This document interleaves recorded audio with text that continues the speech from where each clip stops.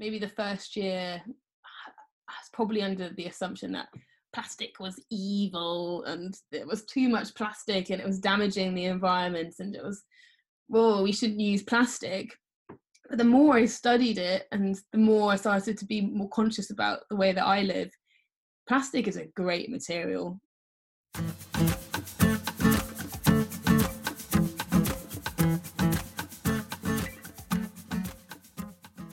Hello and welcome to the Common Ground podcast.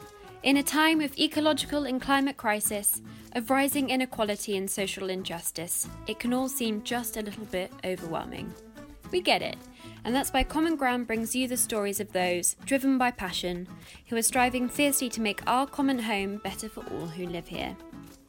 Each week we'll hear from a new guest who'll tell us all about the issue that spurred them to take action, to help inspire you to create positive and meaningful change in the world. I'm your host, Chess Burnley, geographer, environmentalist and concerned global citizen. I was thrilled this week to be joined for my first ever episode by Dr. Imogen Napper, a marine biologist, National Geographic explorer, expedition scientist and sky ocean scholar. Imogen's research projects have also influenced government decisions, including the banning of microbeads in products such as scrubs. I hope you enjoy our conversation as we discuss the journey to her PhD, what it was that got her interested in plastic pollution in the first place, as well as the many exciting adventures she's had as a result. This was the first ever episode I'd recorded, and it was in the midst of the coronavirus lockdown, when all my family was working from home. So please do excuse the phone ringing halfway through the chat.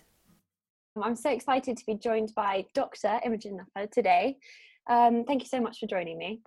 My pleasure. So for people who might not know who you are, which I would be surprised if they didn't, but I wonder if you could just sort of start by giving a little bit of an introduction about yourself and what you've been up to. Wow, thanks. So my name's Imogen Napper. I'm classically, I guess you could say, a marine scientist, but my whole research focuses on plastic pollution getting into the ocean. I did my PhD at Plymouth, where you also studied as well. Yeah. You kind of have some loose ties there. Yep. And I really looked at different sources getting into the marine environment, but from ways that we wouldn't always typically consider. So someone best described me when I was doing a talk in a primary school as a plastic detective. So understanding the impacts or quantities that could be going into the marine environment. I wonder if you could possibly just take us back and sort of set the scene in terms of where this all started for you, because my understanding is, you know, for your undergraduate degree was it in biomedical sciences? Yeah. So plastic pollution has always been on my radar, I guess you could say. I've always been so passionate about going to the beach and the natural environment. I grew up in a small seaside town called Clevedon, which is near Bristol and south of the UK. And we have some absolutely gorgeous beaches that look over the estuary onto Wales. And when I was growing up, I never remember there being any plastic on the beach at all. Yeah. But now, if we go back to the same beaches where I grew up, and also the beaches around where I live in Plymouth, it's hard not to see plastic there. And when I ask people, I'm like, do you remember plastic being on the beach when you were younger? And most people would say, no, it seems like it's quite a recent thing. So if this has happened in my lifetime, I can't even imagine what it's going to be like in another 30 years. So that really scares me. But it took me ages to figure out that I could do something like that, something I was passionate about as a career. In school, I had no idea what I wanted to do. I knew I really liked research and answering unanswered questions, but I hadn't really found my mojo, what really made me tick. And there's such a pressure I went to sixth form, and I think anyone that age, there's such a pressure that you have to know what you're going to be doing for the rest of your life. And I honestly had no idea. I knew I liked science. And the reason I went and did biomedical science in Lincoln is because my dad really loves Lincoln City Football Club.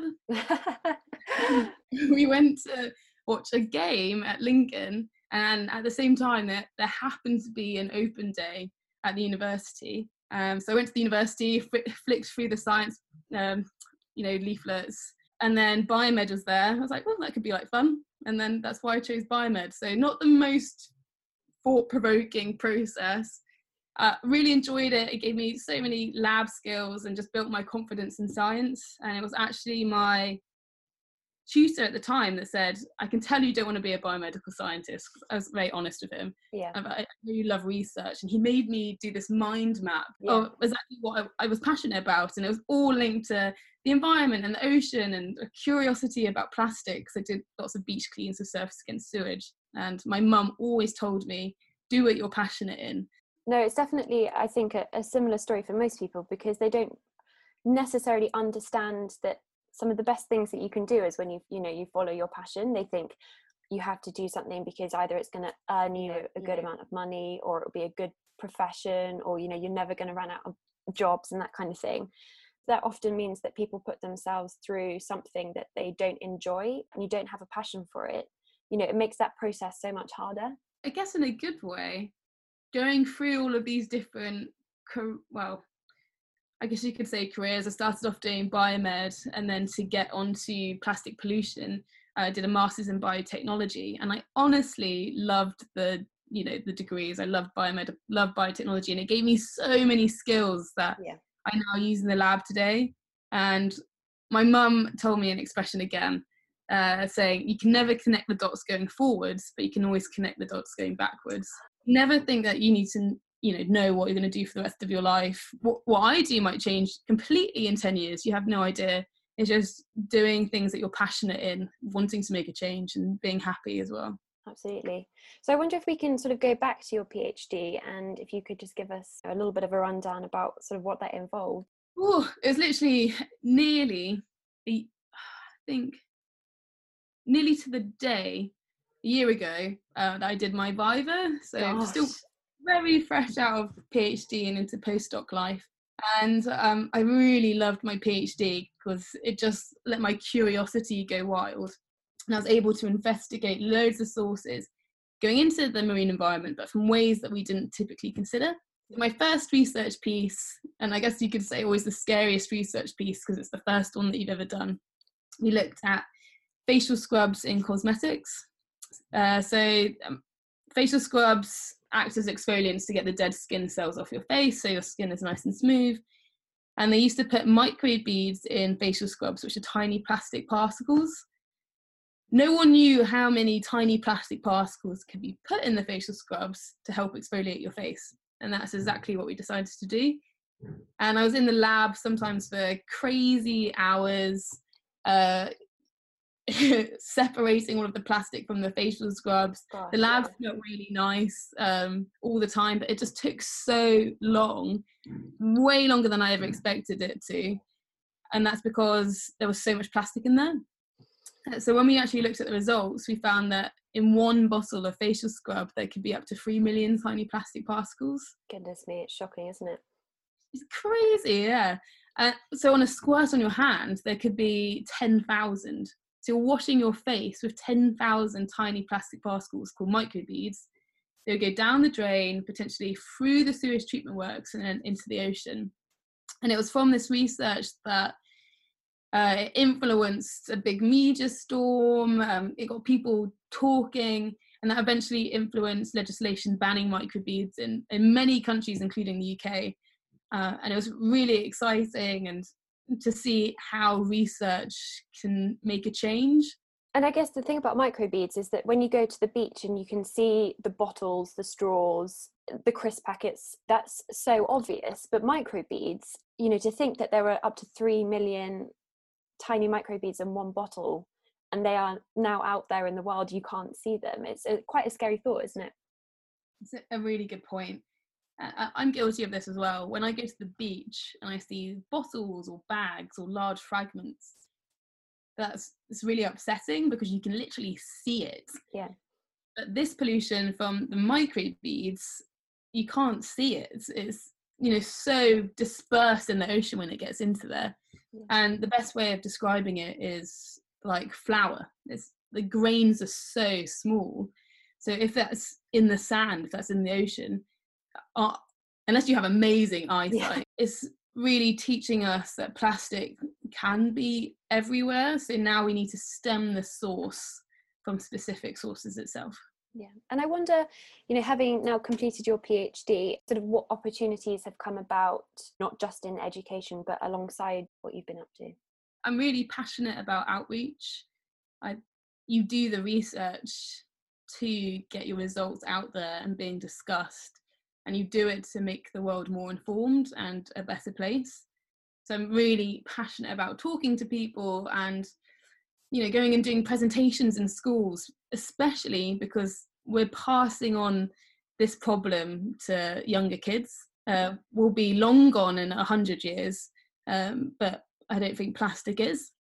So if we can really teach and inform young kids about the problem, but how it can be fixed and how they can be part of that solution, then it's going to really ramp up the world to be a better place in the future. So done a lot of volunteer work with Marine Conservation Society, which is a charity very close to my heart. So doing a lot of outreach with them and beach cleans and communication, which I really enjoyed. And then for my PhD, career-wise, I got involved with National Geographic. I became an explorer focusing on research, looking at washing your clothes. Most of our clothes, my jumper today is made out of plastic actually, like polyester or acrylic. And we did some research in my PhD that shows when you wash your clothes, for a typical clothes wash, about 700,000 fibres can come off. And they're like the microbeads that go down the drain, potentially through the sewage treatment works and then into our ocean. So adding to loads of fibres entering the environment every day, because if you imagine a house, a street, a town, a city, all washing their clothes per week, that's a lot of fibres. So then we wanted to focus on solutions. So Nat Geo provided a grant where I've been testing different inventions that try and capture the fibres in the washing cycle. So it could be the future of washing our clothes. And then this led to me getting a job with them as an expedition scientist on something called Sea to Source, which is focusing on the Ganges River. I wonder if you could just brief us a little bit about what that's involved, because it sounds like the most incredible expedition. It was incredible. The people that we met, people that I remember for the rest of my life. And for my PhD, I've been really lab-based. I think a lot of people might assume that marine scientists, and a lot of my friends are, don't get me wrong, and they do incredible research, studying turtles around the world. But during my PhD, I was either on the 6th floor or the 5th floor in the lab. So my real first experience of doing a scientific expedition. And we went from where the Ganges meets the ocean in Bangladesh all the way up to the Himalayan source in India. And we did the whole Ganges as a big team. We were a multidisciplinary team. We had a land-based section, and they were looking at plastic on land, rubbish on land, and how that could potentially get into the water source. We had a socio-economic team, and they were looking at people's relationships with plastic in different communities and what the people living there, living and breathing around this river, how they thought that the plastic going into it could be minimised. And then I was part of the water team, and the bit that I was leading was to get a whole 3D picture of a major river to understand where the plastic is going, what the major sources were, and understand where the hotspots were as well. How was that received within India and that area? Because obviously it's become such a big thing here in the UK. We've got such a big movement, plastic-free communities popping up and that kind of thing. Did you see some of that over there, or is that, do you think, yet to come, and that's why the education piece is so important? I definitely, people are concerned over there, and it really taught me that no country is perfect. Name any country in the world, we can all do better, and we all have our own problems to face. India's got a huge population, and the Ganges is really the life source in the veins of India and Bangladesh, especially people living in that vicinity. And culturally, it's just beautiful and so inspiring, because it's a holy river. People pray to it. We went to Gamuk, which is the glacial source, which is a very pristine area, and the people of the Hindu religion believe that if you bathe in the waters at Gamuk, that all your past sins are washed away. So it's an incredibly just magical place, but at the same time, a lot of plastic is going into the river, unfortunately. And a lot of people over there live day by day to no fault of their own. Instead of buying a shampoo bottle like we might over here, out there, for a lot of people, it might be too expensive, so they have to buy a sachet when they can. So that accumulates waste. But one of the best things about the expedition is that we were partnered very heavily. Most of our team were actually from the local region itself. So we had partners in the University of Dhaka, based in Bangladesh, WII, which is the Wildlife Institute of India. And working with them, it helped us to understand the main pressures and problems within that area. And it's such a nice way to think about, you know, our resources, is to have that sort of appreciation at that level for, you know, the fact that it's the veins that sort of flow through the country. I also read that you were on the expedition trip, which was an all-female crew that are going around the world doing lots of sort of experiments and outreach again about plastic pollution. Is that a fair summary of what they do? Yeah, it's a really incredible project. And I know the science lead, Winnie, she's a postdoc at the University of Plymouth on their Around the World trip. So place to be. Yeah, it's a really nice family that's growing, especially over all of the people that have done the trips. And as well as collecting some really incredible scientific data that's going to help push the science going even further on how we can make solutions, it's also educating and inspiring different groups of women from different industry sectors to, you know, parents to teachers, people work in their local council, that they're their own superhero, and what skills can they bring themselves to try and tackle plastic pollution within their community. Absolutely. And it's, you know, such an important point that people sometimes think, well, what difference can one person make? But if you know, give yourself the opportunity to go and learn, and you're able to bring that back, you know, the power that you can have inspiring that forwards, you can't necessarily measure that impact. The other thing I wondered was, I read that the National Geographic expedition had an all-female science crew. Obviously, the expedition crew was all-female. Do you think gender plays a part, or, you know, is there a significance to that? Oh, that's a good question. So expedition was all-female. The project in the Ganges Sea to Source was female-led, so our bosses, but we had male colleagues as well. Yeah. And for me, the most important thing is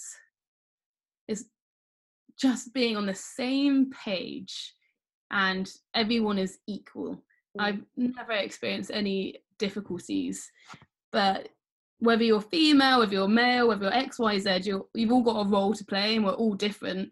And, you know, based on our own personal preferences, based on where we live, based on our history, our background, that can influence how we're going to tackle the plastic problem differently, and also the circles of people that we can reach.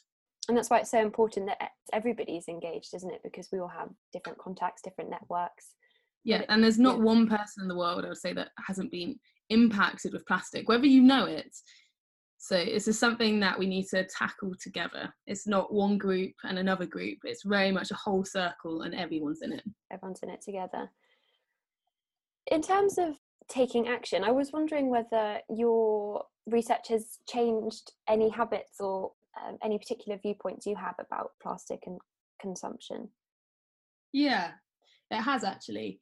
I guess during my PhD, if I'm speaking honestly, maybe the first year I was probably under the assumption that plastic was evil and there was too much plastic and it was damaging the environment, and it was, well, we shouldn't use plastic.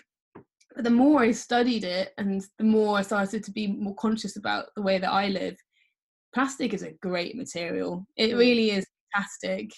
It's so durable, it's lightweight, it can bring many benefits in healthcare and food shelf life. And I'm looking around my room right now, and you know, the bed covers are probably made out of plastic. I'm wearing plastic clothes, I've got plastic on my surfboard, talking to you through a plastic laptop. So everything that plastic does there is a benefit to it, but it's the way that we're dealing with plastic that's the issue. So many single-use applications, and what's really interesting was the first synthetic plastic was Bakelite, which was made around 1904, and the guy that invented Bakelite the logo that went with it was an infinity symbol. And the tagline was something like, a material that will last forever, because that's what he believed. It's such a durable material that it could potentially last forever. But now, looking in 2020, this durable material that can last forever, we're using it in single-use applications, which, if you think about it, is crazy. So the positives of plastic are also the negatives, but we need to, I can't imagine a world without it, especially at the moment. And it does bring so many great things. So now we just need to focus on it being almost like a gold material. Let's keep reusing it. My nana still has a Bakelite radio from many moons ago. So it's the way that we're dealing with it that we need to address. Absolutely. It's just sort of, having that level of consciousness when you buy something or when you go to dispose of something, thinking about, could this have been avoided in the first place? Could I be doing something differently with this to give it an extra lease of life? Because as you say, there are so many good and important uses of plastic. We've just got to be better at dealing with it. Yeah, definitely. And also not feeling guilty. I think people will always assume that I'm the complete plastic-free, single-use queen, and I really try, and try and get plastic-free alternatives when I can and when it makes sense. But I can't afford it completely. I'm not made of money. Often plastic-free alternatives are quite expensive. Sometimes I need to get things that are just convenient in my local shop, and sometimes it is wrapped in plastic, and I'm just going to have to get it for my meal. It's all about making changes in your life, even if they seem small, that can still have a really big impact in the environment. I think the facial scrub research that we did is a really good testament for that just by going to the supermarket and reading the ingredients of the facial scrub itself, by doing that and going for a natural alternative instead, you're potentially stopping 3 million plastic microbeads entering the ocean. So it's just that one decision. When you have different varieties of facial scrubs you can get, that can still make a really big impact. Yeah, such a good tip. I was going to ask you about advice to people, but I guess, that's it, isn't it? Just that one step. And my main advice I give people is just reconnect with nature. Go outside, take a walk, realize how lucky we are, especially when we've got the blue sky, we can see the birds going around. Even if you live in a city, there's still wildlife, still trees, still grass. And the best advice I've been given to myself is to love something, you need to understand it, and to understand it, you will love it, and then in turn you'll protect it. That's so important. That's really, really nice. I wondered, this might be slightly a bit of a different one. Self-care. What does that look like for you? Oh, how do you define self-care? That's also a very interesting question, isn't it? I think, it's anything that you do physically, mentally, just to sort of keep, yourself in check. Oh, I've never been asked that before, but it's definitely something really on my radar, and sometimes I'm really guilty. My partner Phil will always tell me of this, that I work too late and I just need to take time for myself. Sometimes I'll just be going around and I'll be checking my emails, or I'll be like, I really need to get this written tonight. And this time, especially when we're all on isolation, it's actually nice to slow down and focus on you as well. Surfing is like the thing that I will do to completely clear my head, just getting out in the water. I'm absolutely terrible. I have no skill. I've been doing it for years. I bet that's not true. Ask my friend. But it's just incredible to just get outside, out in the ocean, completely clears my head. And I've been trying to cut down on my coffee as well, because I love coffee. But if you're drinking 7 cups a day, you're absolutely buzzing and you can't sleep. So self-care, I would say, is just taking time for yourself and not feeling guilty about it. No, I love it. Well, Imogen, thank you so much for taking the time to speak to me today. It's such an honour to have you as my first ever guest on the show. I'm absolutely thrilled. If people wanted to get in touch with you or follow your research or any sort of future expeditions and that kind of thing, what's the best way of doing that? Follow me on Instagram. It's just Imogen Napa, and the same on Twitter. And please send me a message, and I'll be more than happy to reply and get a discussion going. Oh, brilliant! I'll make sure those are in the show notes. Thank you so much for your time. Thank you so much. I've really enjoyed it. I hope you enjoyed my conversation with Imi.